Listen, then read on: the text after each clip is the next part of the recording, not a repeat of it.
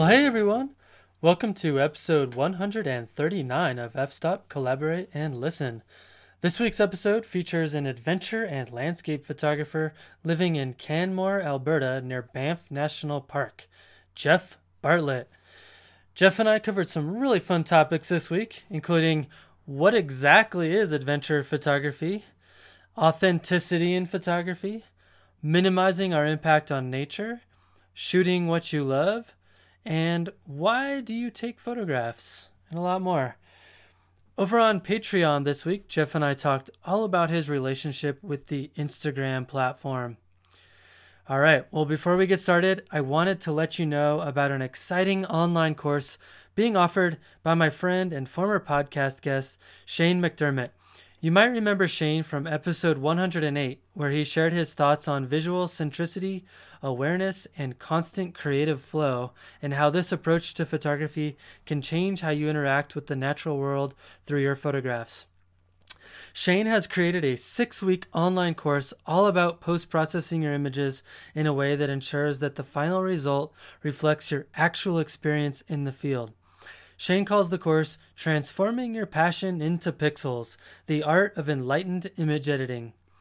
In his course, Shane talks all about how you can take creative control, learn to make the look and feel of every finished image as unique and vibrant as the moment you captured it. If you're feeling intimidated or overwhelmed with photo processing, or frustrated with randomly adjusting sliders in hopes of creating beautiful images, or uninspired with your old tried and true methods, break free of your set slider moves and bring your creative vision alive like never before. As an exclusive offer to podcast listeners, if you register in the next 72 hours, you will receive a 25% off this 6-week online course. Just use the code FSTOP25 at the time of purchase to receive your discount. Just check out the liner notes for a link to the course or visit ShaneMcDermottPhotography.com. That's ShaneMcDermott Photography.com. Okay, let's get to the show.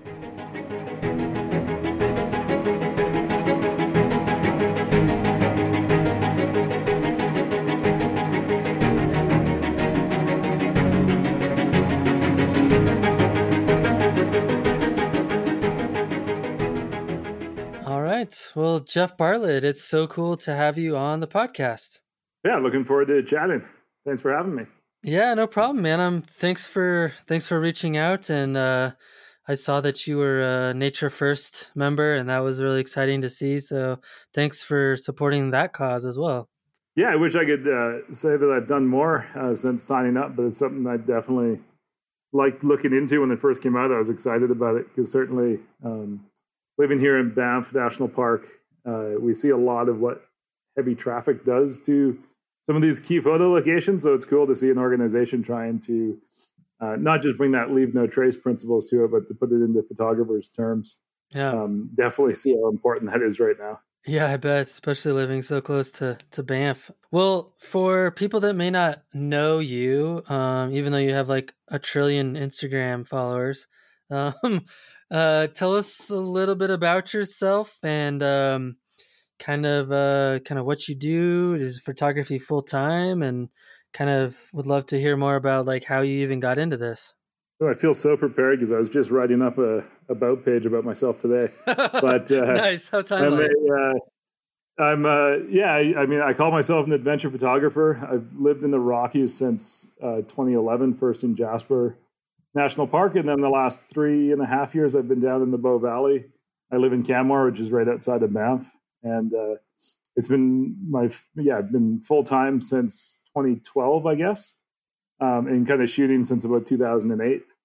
But every year there's a bit of a transition, but I primarily shoot kind of three different types of clients. I do a little bit of editorial work, and then a lot of work with destination marketing organizations.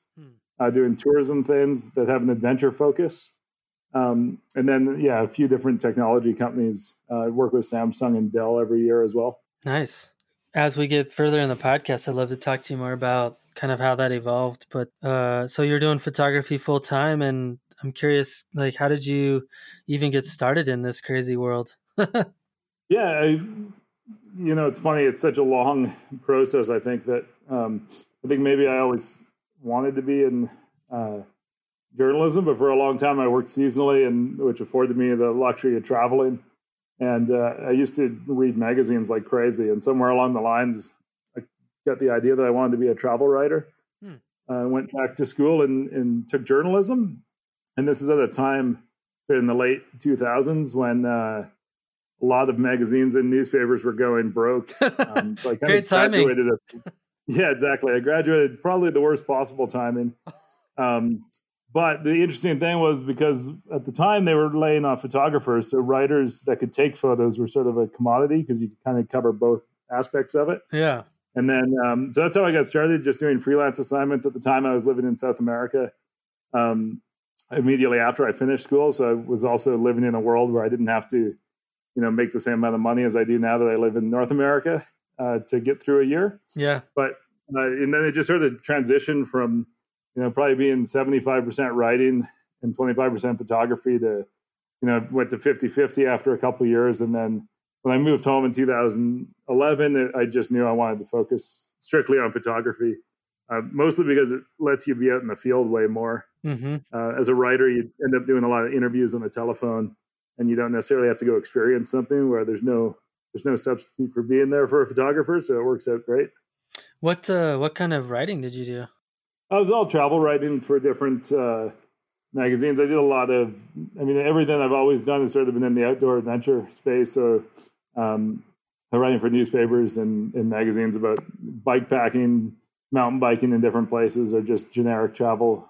I lived in South America. I helped write a guidebook about Argentina, and just kind of piecemeal projects here and there, but a little bit of everything. Yeah.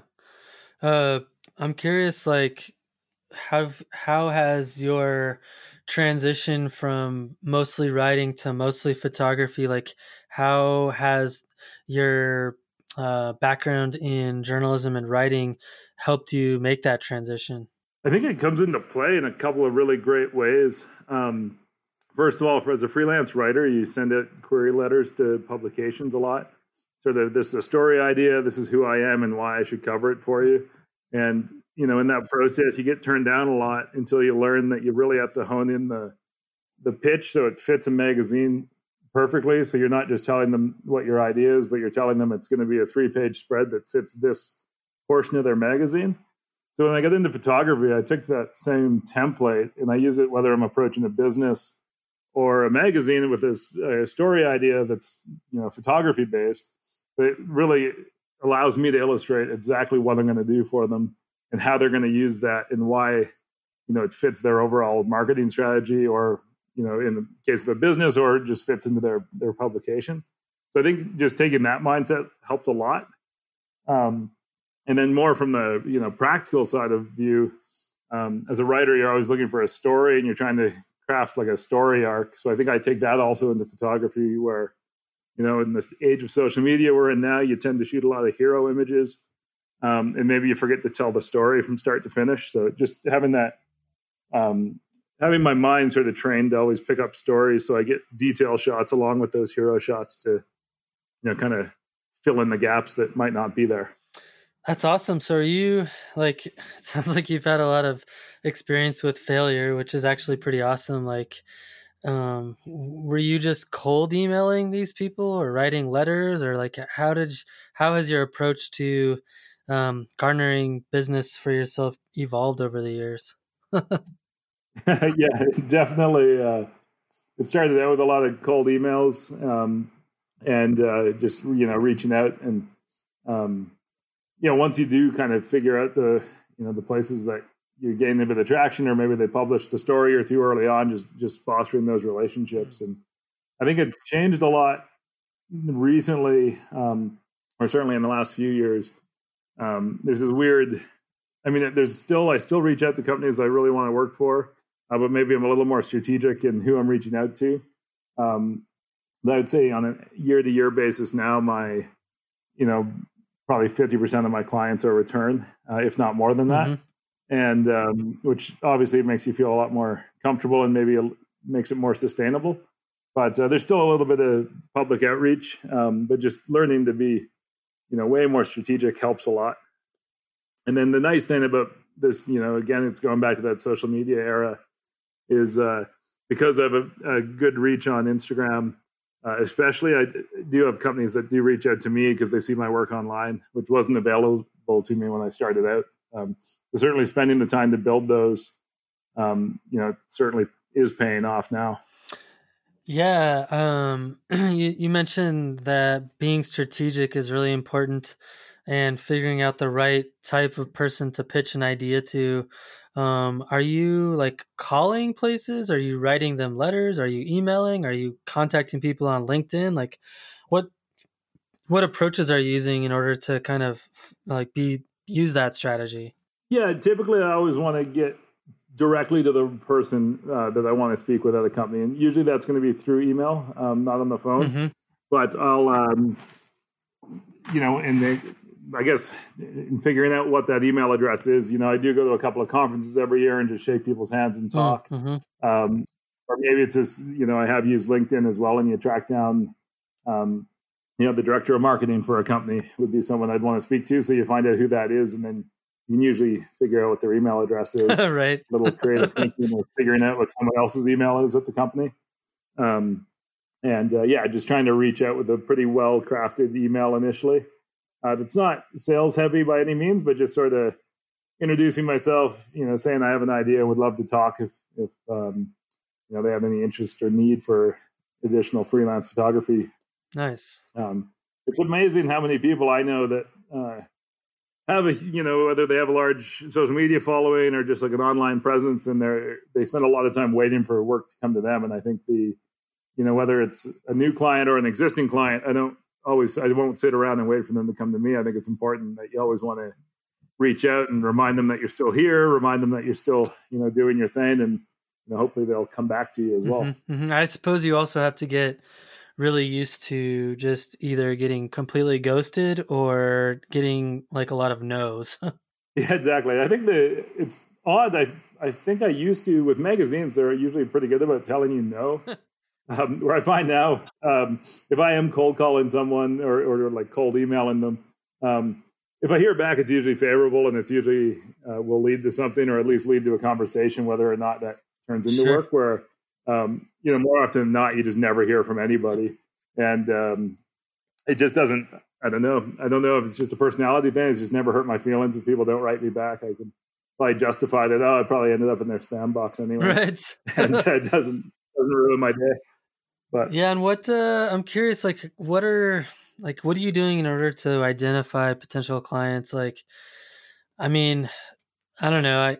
I've always been overwhelmed with where do I even start in terms of thinking about who to even want to reach out to? Like, how have you figured out how to marry what you do with what people might need? Yeah, I always go back to this one piece of advice I got in school. At the time, I remember thinking it was foolish.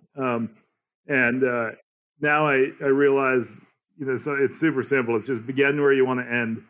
And, to me, what that means is you identify where you want to be 5 years from now and who you want what your 5 dream clients are. Mm-hmm. And you want to approach companies that are either those dream clients, or you want to take steps that will lead directly to that. So, that's when I moved to Jasper.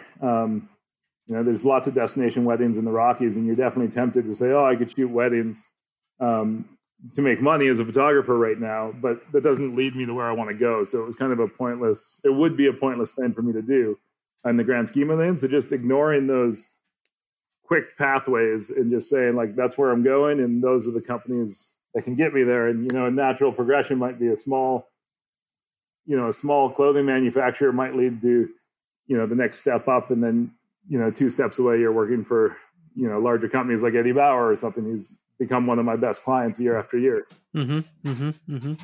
That's smart, man. So let's talk a little bit about adventure photography versus, travel photography. I know you're photographing a lot for companies that emphasize, tourism and travel, but it looks like you're kind of more trying to sell the idea of adventure, and I'm curious, kind of, what do you see as the distinction between those two styles of photography?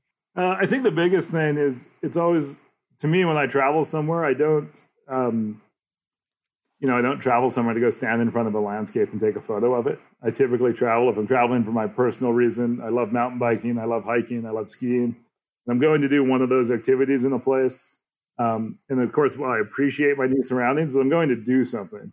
And I think that what a lot of travel photography ends up being is these little snippets that aren't necessarily real life or even a real travel experience. So I always just attribute adventure to the idea of that you're going out and you're either physically challenging yourself or you're just, immersing yourself more in that nature. And I imagine it's the same. You live in Colorado, so, when you're not shooting or you have a day off, I imagine you're getting outside and doing things. You don't just go look at things as much, which in my mind is what a lot of travel photography has become.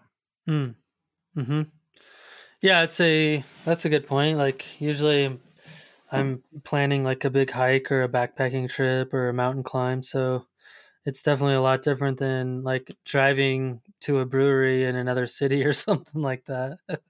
Yeah, exactly. And I was just down in Aspen and, of course I went up and checked out Maroon Bells and we just drove up the road and you walk 5 minutes in and you're at one of these classic landscape locations. Reminded me a lot of what we do here when we go to Moraine Lake in Banff. Super iconic spots. But to me, that's always where I start my day. It's not the destination in itself. And that's what I like to showcase is you can come here and then you can go farther or do more. Mm-hmm, mm-hmm. Yeah, it's interesting. You talked a little bit earlier about seeing a large impact of people visiting Banff and kind of what that has done to that location in terms of impact. And I can't help but wonder, because I wonder this for myself, is like, do you ever feel guilty of kind of being a little bit part of the reason why people are going to these places? Oh, absolutely. And it's a nonstop internal debate. And certainly a lot of my friends and photographers that I, either get together with to chat about sort of photography with, or if we're out shooting, it's something we talk about a lot. And I think even just a couple of years ago, I was geotagging every location. And now I've seen some of those locations that are pretty rough shape now from the number of people that have gone there. Mm-hmm. And definitely feel like it's, I've taken a step back and trying to still encourage people to go out. And I still think we can limit our impact, not to justify like, oh, when I go do something, it's okay because I know, right, how to travel. But I still think we can limit our impact by following some basic guide rules, and whether that's following the Nature First guidelines or even just the Leave No Trace principles that have been around for a long time. We can take steps to minimize our impact, but I also rarely ever, I'll say something's in Banff National Park, but I won't say where anymore. And those sort of, just small decisions that might, at least people have to find it and do the work to find those locations, which just by creating that sort of hurdle, you're going to limit the numbers that go to certain places. Mm-hmm, mm-hmm. And then even being aware that if you find yourself off trail or you find yourself somewhere that, even if you're just in a gray area where you're somewhere where you're allowed, but it's closed half the year for wildlife. We have that a lot here in Banff. Mm-hmm. And like, maybe I'm not sharing that because I know, coming up in 3 weeks, you shouldn't be there. So there's no sense kind of using the social aspect of it to promote that place. Mm-hmm, mm-hmm. Yeah, I don't know about you, but I've struggled with, especially someone like you where you're like monetizing, your living is basically to get paid to take pictures of places and sell the idea of having someone else come to that place and have an adventure similar to the adventure that you had. And it's kind of, I feel like it's really hard to do that if you don't tell people where that place is. Yeah, no, exactly. I definitely feel that. And I think it's that constant, there's a battle of like, how much do you give and how much do you leave up to the person? One thing, I always try to take a positive note online because I think there's enough people attacking each other online. Right. I don't need to get involved in those conversations, but some of the examples I think of, last year I had the opportunity to fly my drone in Banff and Yoho National Parks, working for Parks Canada. Mm-hmm. And while they owned all those images and they went there, I asked if I could publish them on my social media platforms with a message that said, this is how I went about getting the permits and this is why I was approved. So if you want to get these shots of, Emerald Lake, this is the kind of work that goes into getting that shot. So I'm putting publicly at least the information associated with it out there along with the image. You do always run the risk, of course, someone grabs that image and shares it on 3 or 4 different shout-out accounts, and of course your caption's long gone, and it just says epic shot of Emerald Lake. But I always try to go through those kind of steps to just kind of give people that positive idea, because I think that's a lot more meaningful than just pointing out that, hey, you shouldn't have put your tent there. Mm-hmm. That doesn't really, it's just shaming people. Doesn't get us very far.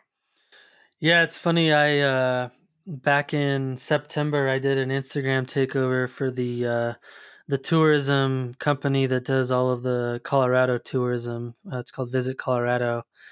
And it was basically all about showcasing autumn color in Colorado. And I struggled when I did it, because I didn't want to like point people to exact locations, but I also didn't want to say like, this is in Colorado, like it's in. So what I did is I just said, well, it's like in this area of Colorado, it's like it's near Aspen or whatever. But if you want to go there, you can experience a similar time and adventure if you do a little bit of homework. And I figured the photos, the purpose of it was just to inspire people to want to come to Colorado and see fall colors. They probably weren't going to try to copy my photographs or anything like that. So I felt pretty much okay with it, but I definitely struggled with it a little bit in terms of trying to balance, my need for wanting those places to be saved from mass extinction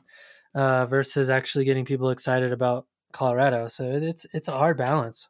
Yeah, it is a weird thing as well. I think that is a lot of the just sort of current style on Instagram, where replicating images has become so common, because that's, to me, whenever I'm sharing an image or if I'm looking at images, when I look through your images on Instagram, I'm not saying, oh, I'm going to go there and I'm going to use those camera settings at that place that time of year and get that shot. I go, wow, the fall colors are beautiful down there.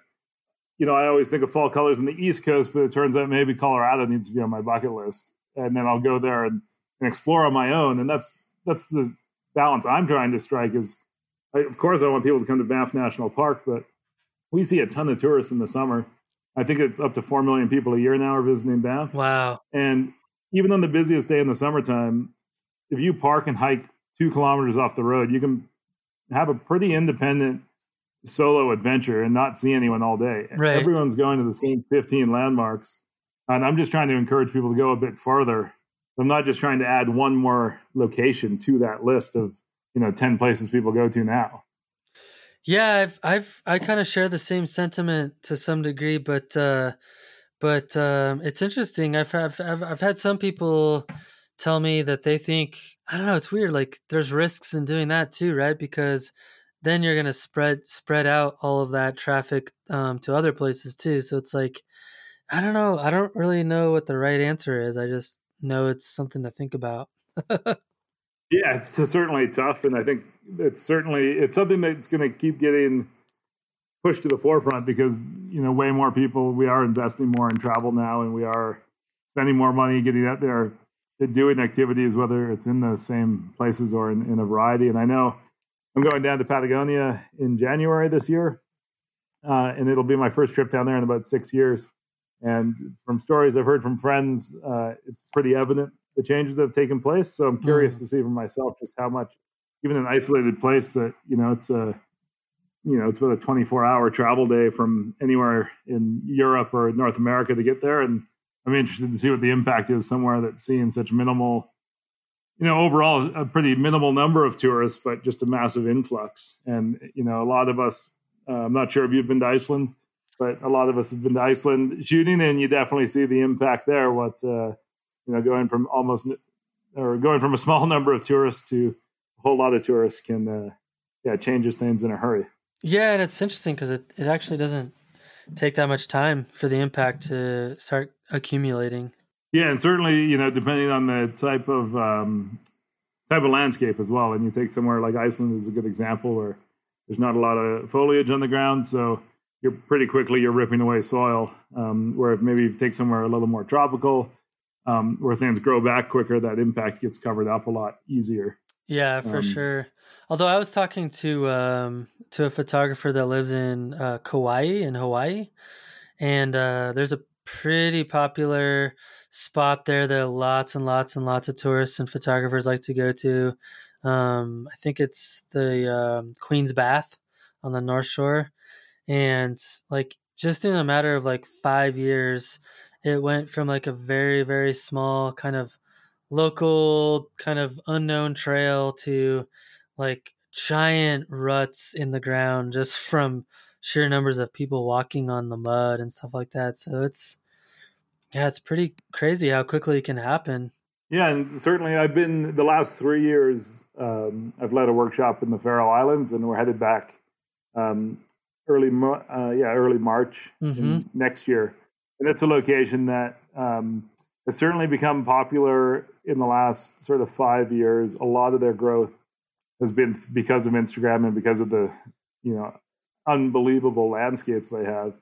And every year when we go, we definitely seen more fences, more preventing tourists from going to certain locations, and also landowners shutting down landmarks. And they have some land use concerns that are a little different than the rest of the Nordic countries, where they have a lot of private land and not a lot of freedom of movement. So it's up to the landowners to open or close something. But it's pretty wild to see, just in a few short years, and still a pretty small number of tourists, how quick that can affect it. And I think that's it circles back to that idea of is finding ways to minimize it, and maybe sometimes settling or actually encouraging. Sometimes the better shot, or oftentimes the better shot, is from the other side of a fence, or it's down near the water's edge, and maybe it's not always worth getting that shot. And leaving the beaten path sometimes as well.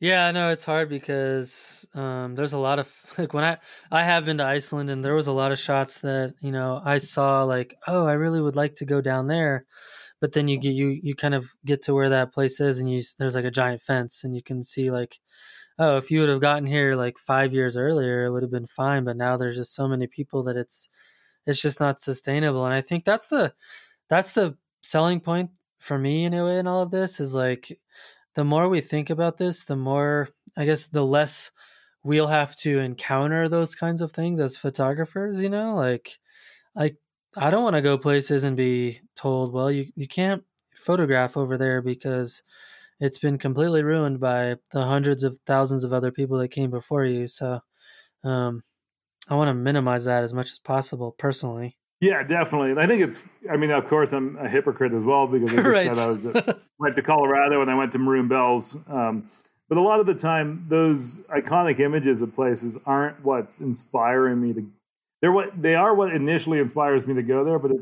I don't even necessarily need to see those landscapes if I can go. It's just more getting the idea and getting an idea of what Colorado looks like, and not necessarily going and replicating that. So I think. Some of it comes back to, a lot of it falls back to business, because there aren't that many tourism products when you go to these places. So if you're looking for an organized tour, or you're looking for what the guidebook tells you to do, it's going to be those easy to reach places. And those are going to be the ones that have the most damage. At the same time, it's a little bit up to the tourist to push beyond that, or ask for more, or just seek more as well. So it's kind of a weird balance. I don't think there's any right answers, but I at least like to think that I can, walk the line where I'm still getting out in the mountains, still having a great time, and minimizing my impact, and hopefully minimizing the people that choose to follow me later. Yeah, and I think I think there's probably a couple of listeners thinking like, well, you could minimize your impact by not taking people there on workshops, but I would argue that having someone like you who actually thinks about these kinds of things and is probably going to be teaching people some of these ethics, like those are the kinds of people we want teaching workshops. So I would argue that I would rather have someone like you teaching workshops than not at all. So thanks for doing that.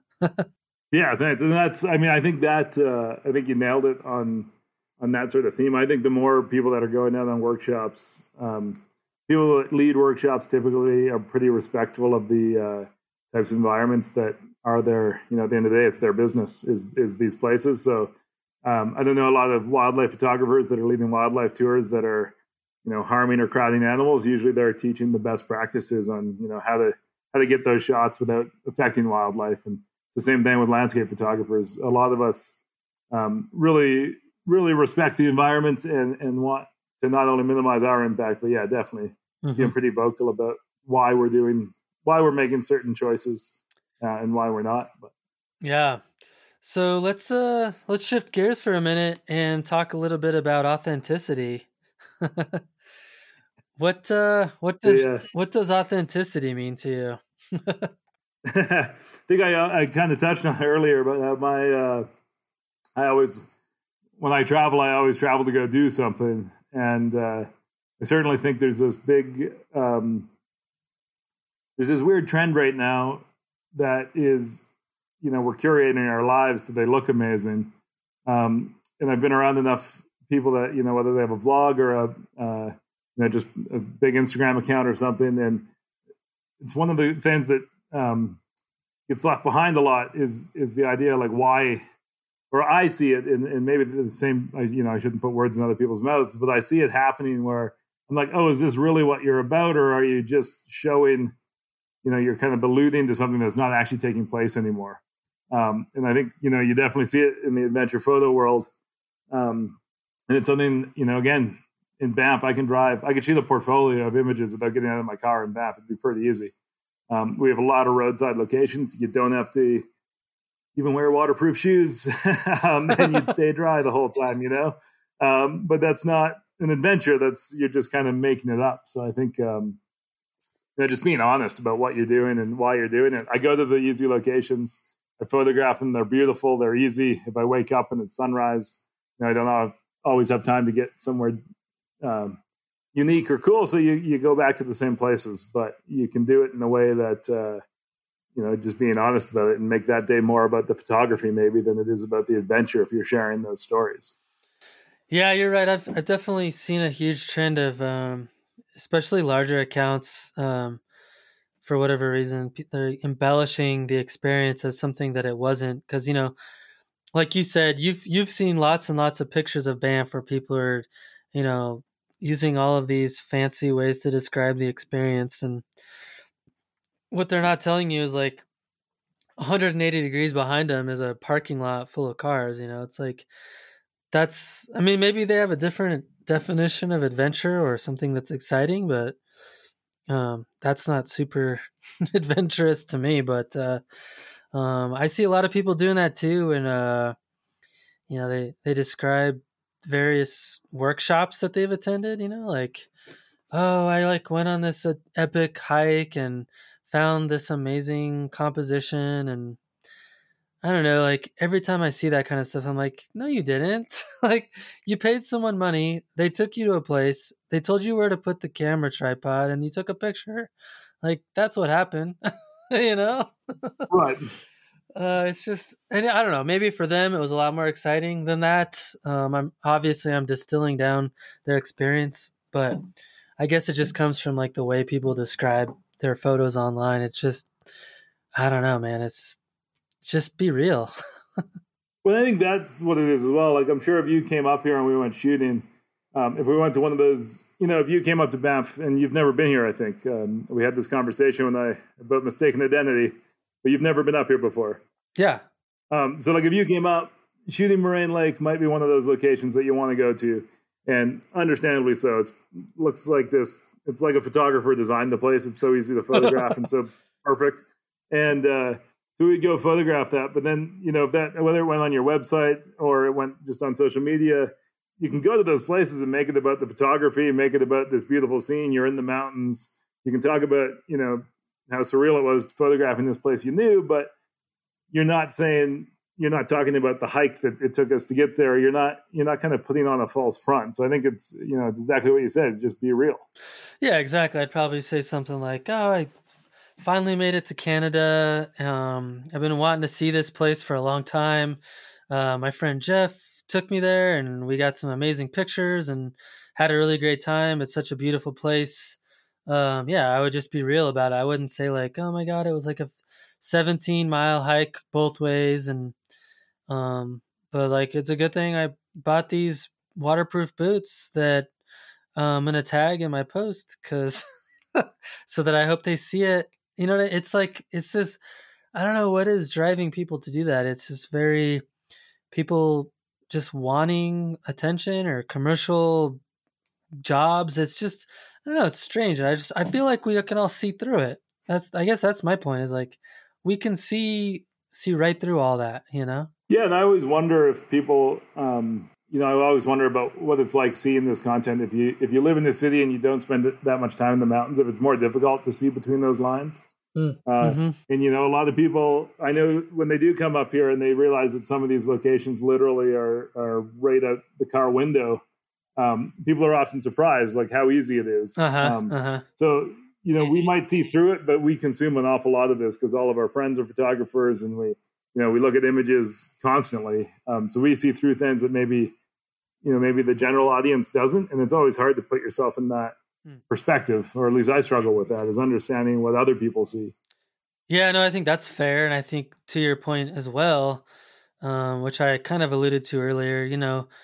People have varying degrees of definitions of adventure, and who am I to say that going to Banff and going to all those places right off the road isn't an adventure to somebody. Like I totally could see that, and maybe that is the way they felt about it, that it was a giant adventure. It's just I don't know. It is interesting seeing kind of how people talk about their photography or their adventures when, like, really, I don't know. Maybe they just have a different definition. Yeah, I always think if you can't call a place remote if I can find the public transportation directions to it on the internet. You're not exactly out there. So there's certainly there's varying degrees of what is an adventure to everybody, but I guess there's probably like a baseline where certain words, shouldn't be associated with certain experiences just based on the fact that, no, it is as easy as taking the city bus there. So It's not, it's hard to say, although at the same time, I can go jump on the bus in the city and get out and, feel out of place and feel overwhelmed by my surroundings. So it's kind of a funny, juxtaposition to think of it that way. So it's, it depends a lot about where your upbringing is and what you do outside. Yeah, I guess that's true. If you've never been to a big city before, maybe traveling around New York City would have a very different feel than if you live there your whole life. To your point, like us being photographers that go to these places all the time, and it's kind of just part of our lifestyle. We kind of take it for granted a little bit how amazing some of these places really are. And if you've never seen anything like that before, it can be pretty incredible for sure. So I definitely don't want to downplay that. Yeah, exactly. Yeah. Are there other aspects of authenticity that you see, especially from like a content creation or like working with brands perspective? Maybe not authenticity. One thing that I think, and it kind of comes back to that idea of what we were talking about being, minimizing our impact. It's something that's super hard to control, but whenever I'm shooting for a client, I always take the time to jump through the hoops that are required to get in certain shots. And I say always, I'm sure there's some moments where, I'm walking that fine gray line, but I know, like in the U.S., the national parks are very strict about product photography in the parks, and that's starting to come back on influencers who are doing it. And then there's a little bit of there's public outcry through some Instagram accounts, maybe whether it's trolling or just attacking people about it. And then there's also maybe the legal end of things where the national park is reaching out and saying, hey, you shouldn't have done this. But I always try to, play it the right way. And I think as consumers, that's one way we can limit the impact is, if you see a photograph of, of a place that is sensitive and where there shouldn't be a tent set up, is, letting that company know, or even just like choosing to buy a different brand tent if that's what you're looking for. And being, that's obviously that's hard, making, encouraging everyone to be a super responsible consumer. But it is a way to start to downplay that and to push people towards being more authentic and doing things the right way. Yeah. I mean, I guess at the end of the day, the dollar is king, right? I mean, I don't know if you were following this whole backcountry.com thing where they were suing companies for using the word backcountry. And there was a huge backlash from the outdoor community about that. And I don't know, like as soon as I saw that, I'm actually an affiliate partner with backcountry.com, and I actually went in through my affiliate company and I terminated my agreement with them just because I thought what they were doing was completely ridiculous. So yeah, I think there's a lot of power in kind of who we support, why we support them. Like money isn't everything, and sometimes values should be a much higher than the dollar. Yeah, for sure. And the backcountry.com thing is a great example of a company, maybe whether or not legally they overstepped their boundaries isn't for me to say, but they certainly affected their public image a lot. Yeah. And, I'm actually just looking at their Instagram right now. They've deleted some images, I think, that had the bulk of the bad posts, and are just trying to carry on as if nothing happened. But it's one of those things that I hope that maybe consumers keep it in mind for a lot longer than that 3 or 4 day sort of news cycle that we tend to forget about the issues we were just really angry about. Right. Yeah. No, it's interesting.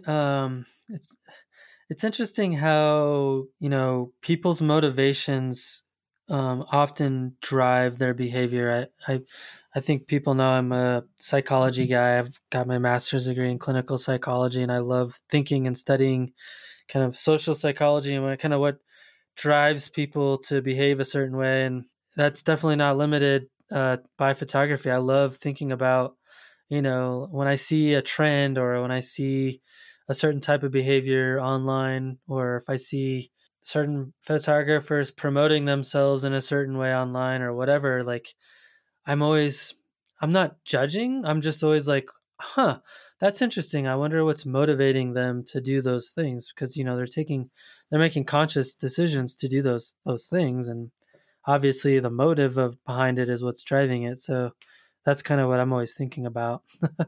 Yeah, it's super funny to think about. I always think about that when I get together with large groups of photographers, and it's so hard to gauge. Yeah, the motivation that people have, and also their experience levels with different things, in the outdoors. And I've certainly been there. I ski tour a lot, and we get to go up and play on glaciers a fair bit. And then you see people posting images from an ice cave or something in the middle of a glacier, and you're like, oh, I wonder if that person knew the safety or the skills required to get there safely, or did they literally just walk up? And sometimes it's a fairly beaten path up to one of these cool ice caves that's opened up. They get on the radar pretty quick of everyone in the area. But it's, there's a little bit more risk there than there is going, on a regular hike. So I was curious what people are thinking and if they're doing any of their research. And you guys, last winter, you guys had one of the biggest snow years in Colorado. And I know that the avalanche risk associated with that was off the charts. And there was a lot of historic avalanches in Colorado last year. So when you start thinking about those environmental aspects as well, are people, doing their homework and going out there in a safe way, or is there an awful lot of risk being, ignored, I guess, just to go chase a shot down?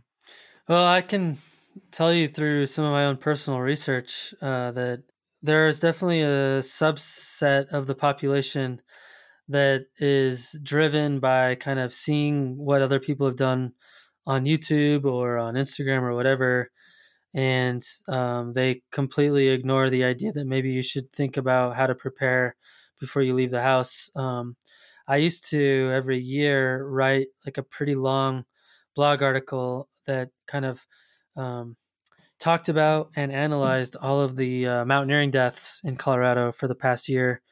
Um, and yeah, there was a particular year not too long, I think it was 2 years ago. There's a mountain not too far from the Maroon Bells there that you were visiting called Capitol Peak that had like 5 deaths in one year. And when you kind of read into the circumstances surrounding those deaths, there was a lot of people that had never been mountain climbing before, who had seen YouTube videos of there's a famous thing you have to do for that mountain. It's called traversing the knife edge, and it's pretty scary, especially when you're watching a wide angle GoPro camera helm or helmet cam of it, where it looks super exaggerated.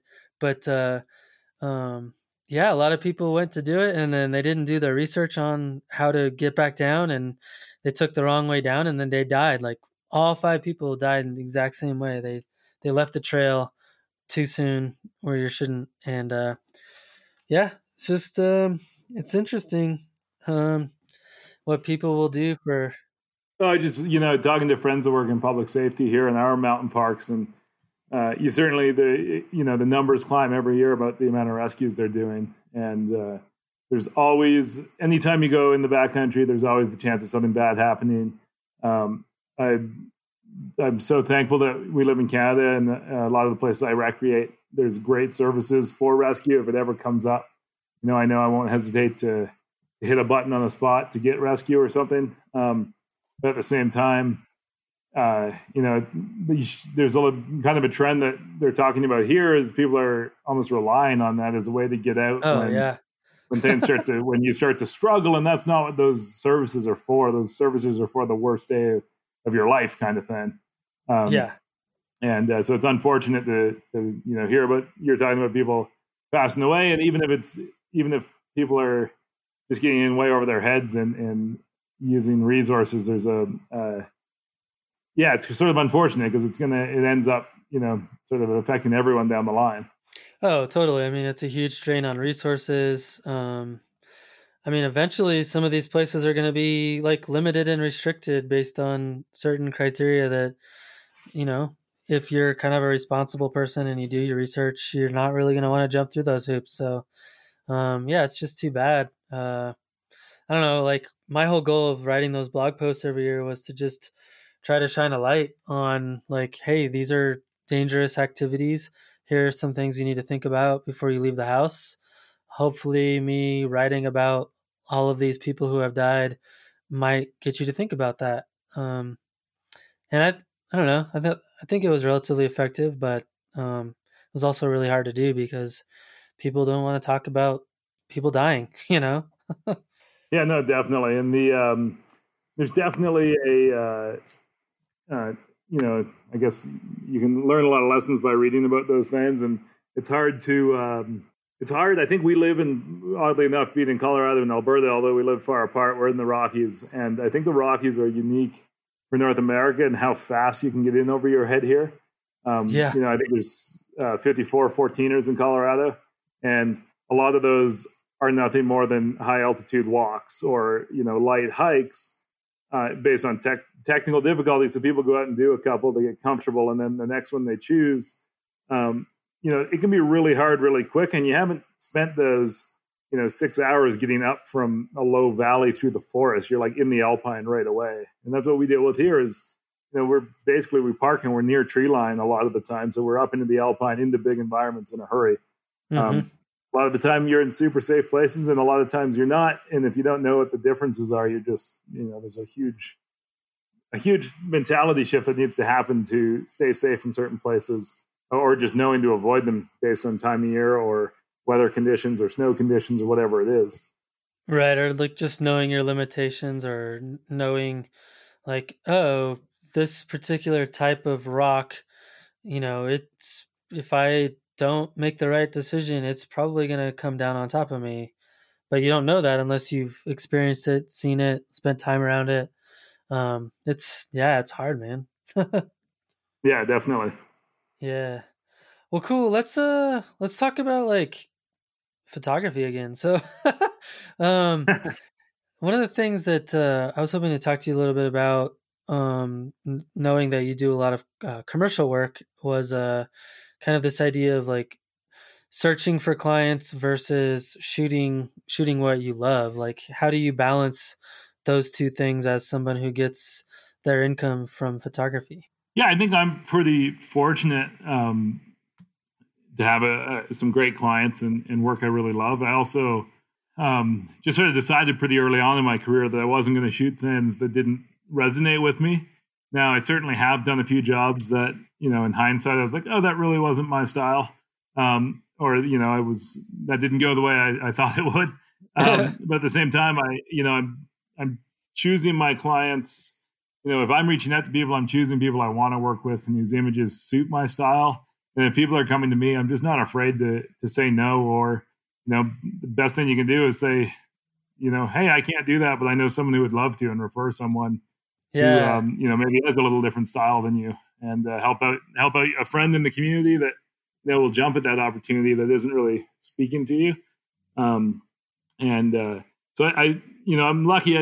I feel like I can't remember the last time I did something that was completely, out in left field from what I want to focus on, which is, outdoor adventure. I do joke that a lot of what I shoot is adventure my parents can do.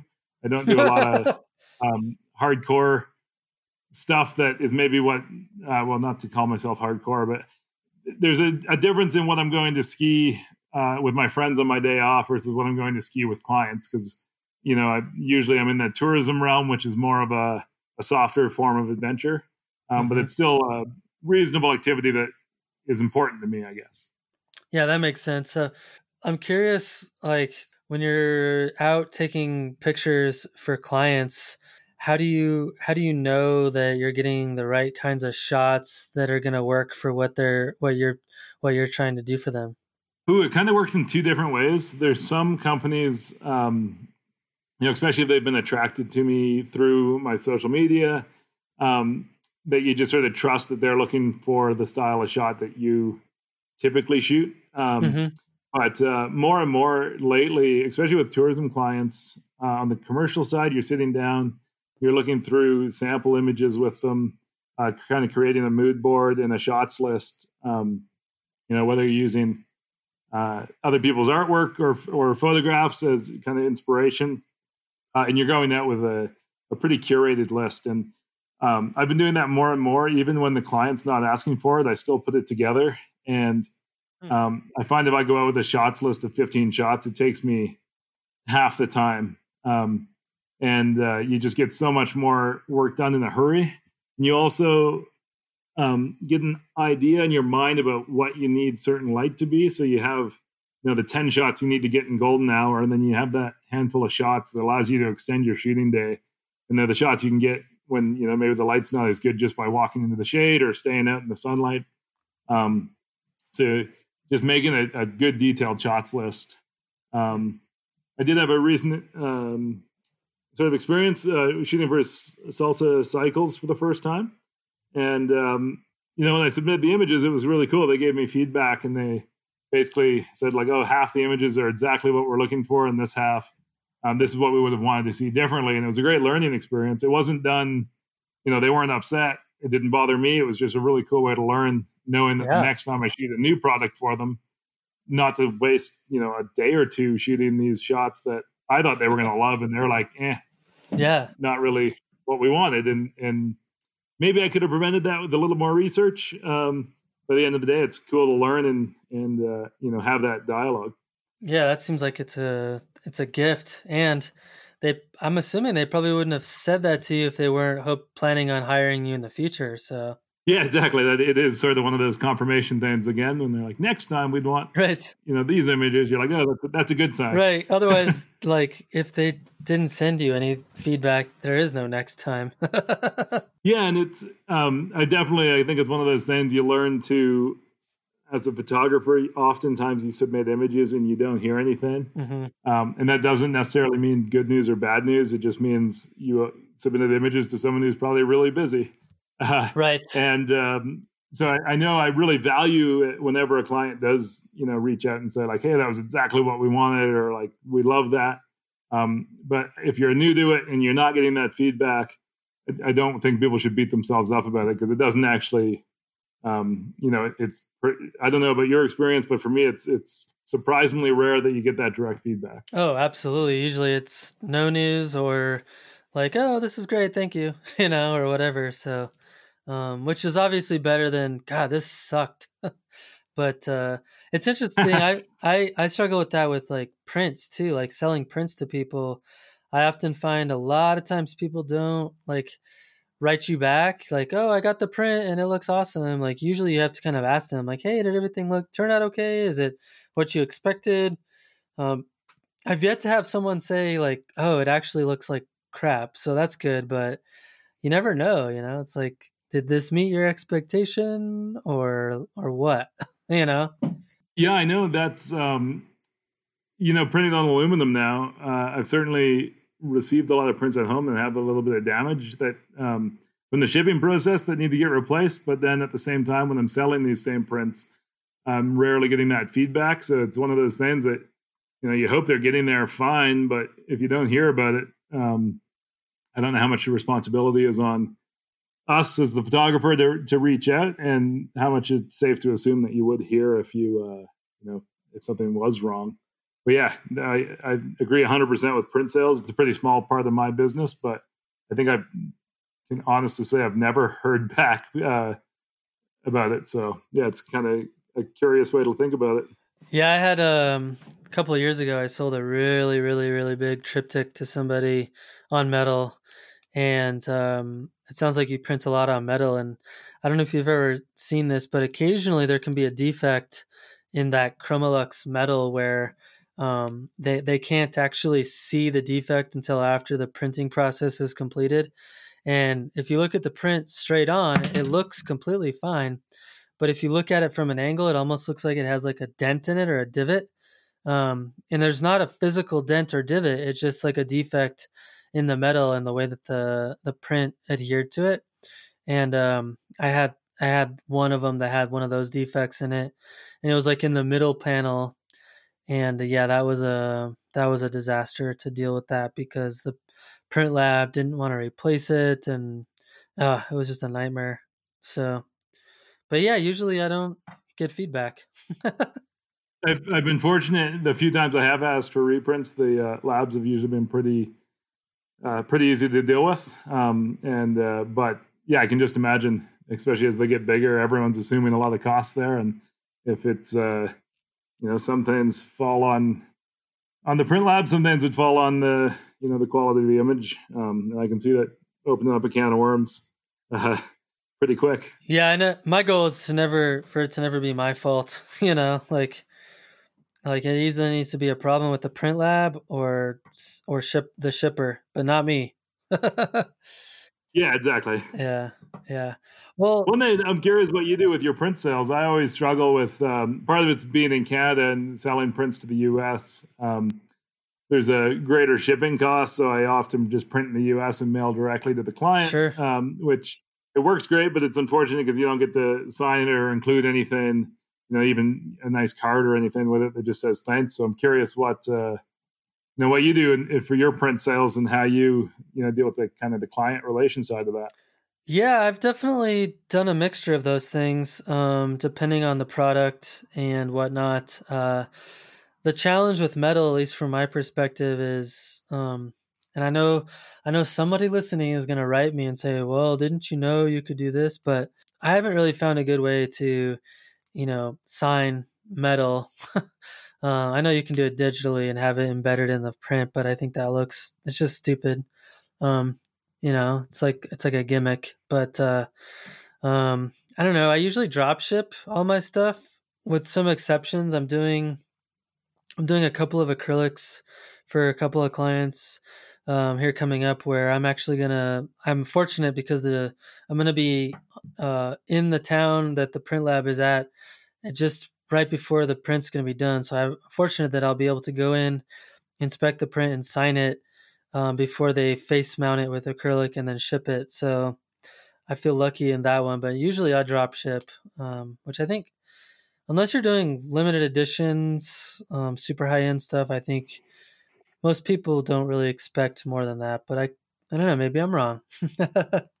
Yeah, it's always curious to hear what different people do, and I know a couple of photographers that deal with a lot of limited edition prints, and that's sort of how they market all their work. So I guess it makes more sense that they're signing it perhaps than, and I almost consider a print sale just as a nice bonus. At the end of the day, it's not something that I'm focusing on. Sure. Yeah, no, I mean, so I just ship her off. Yeah, I guess if you're focusing on limited editions at a very high cost, I think people expect, a certificate of authenticity. They want it to be signed. I think there's just a higher bar that you're meeting with that product, but at the same time, there's only a very small handful of people in the world that can afford that kind of stuff. So I consciously made a decision this year to not focus on limited editions because I felt like it kind of limits the number of people that can have your artwork hanging in their walls. And I didn't like that idea as someone who highly values a more egalitarian society. And so I didn't want to do that. So I try to cater a product to every level personally.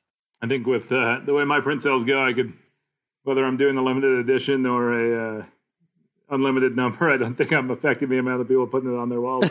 It's just too small of a focus. Yeah, no, definitely. I feel that. Yeah, it's tough. All right, man. Well, I have one more question for you. Why do you take pictures? You just save the easy questions for the end, do you? Yeah. I mean, it kind of comes down to two different things. The easiest answer is there's just nothing I enjoy more. I have some hobbies. I'm really passionate about cycling and skiing, but at the end of the day, it's my favorite thing to do is just to go out and fiddle with my camera. And it's sort of the only creative outlet I have where I lose myself in what I'm doing and just kind of search for the moments and what looks good. And it's like a really nice way to shut my brain off to everything else and do that.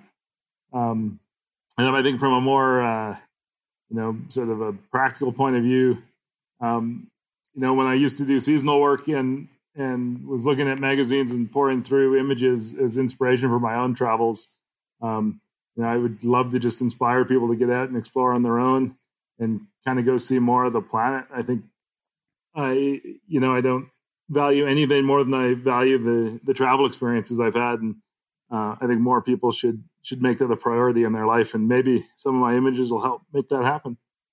Nice.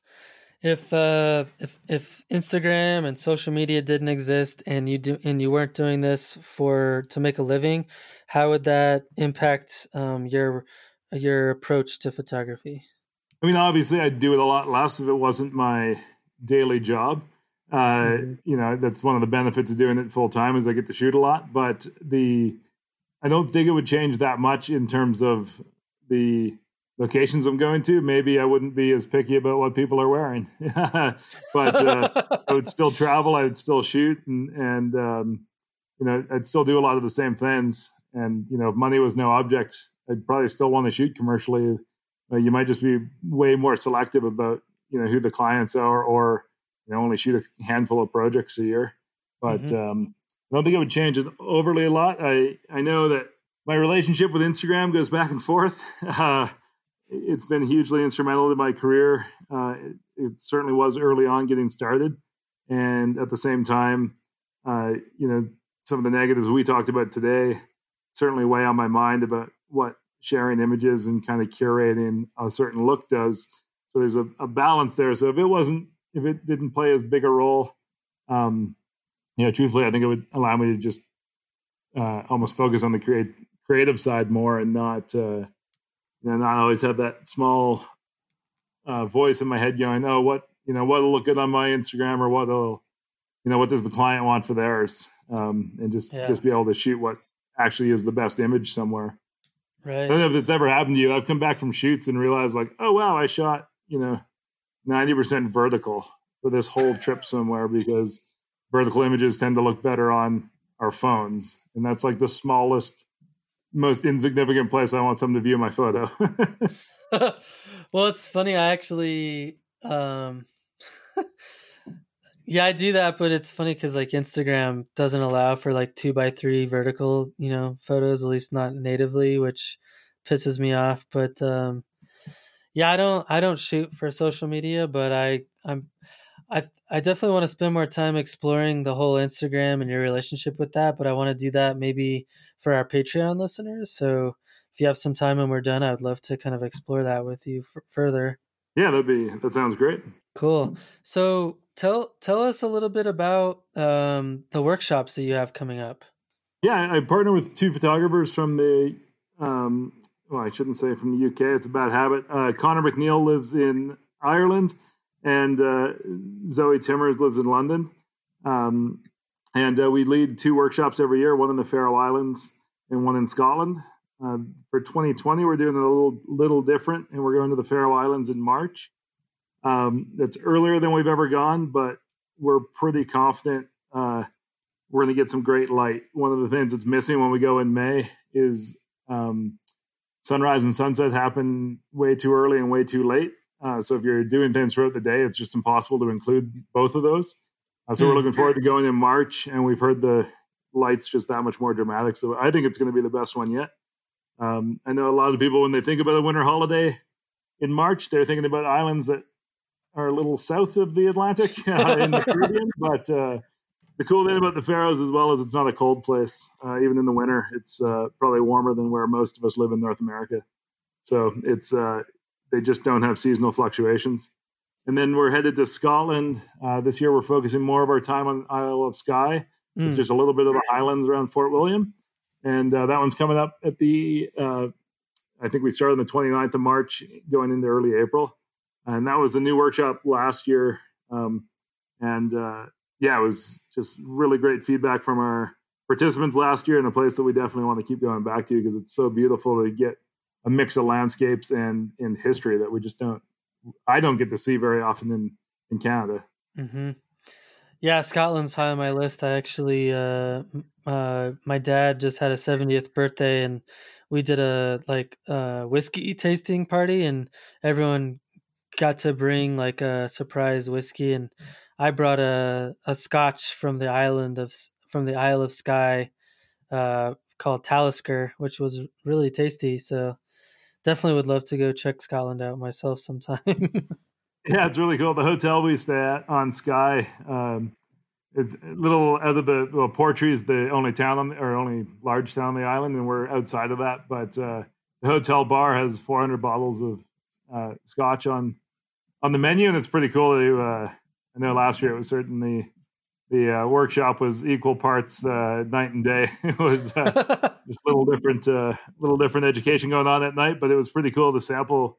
Obviously not close to all of them, but a good variety. That's awesome. Cool, man. So who would you recommend we try to get here on the podcast for our listeners to listen to? Two people that come up to mind right away are Jack Fusco. He's based in San Diego, and shoots only night sky images. And I just love how he's really found a kind of a narrow niche, and has turned it into a career, and just absolutely love his work. We have worked together a fair bit as well as a good friend, and I think he'd be a great person to talk to. And then there's a wildlife photographer here in Canmore, John Marriott, who does some beautiful work, and I know he's recently become a member of the ILCP, so the International League of Conservation Photographers. And I know it's a big thing in his mind is shooting wildlife ethically and responsibly. So he'd be a really interesting person to speak to. Yeah, I follow him on Twitter. I really enjoy hearing him rant about various things relating to wildlife and hunting and responsible hunting and things like that. He's I really like his photography also. And I have one more. I don't believe she's been on the show. It just came to me while we were chatting. But Sarah Lindsay Photography.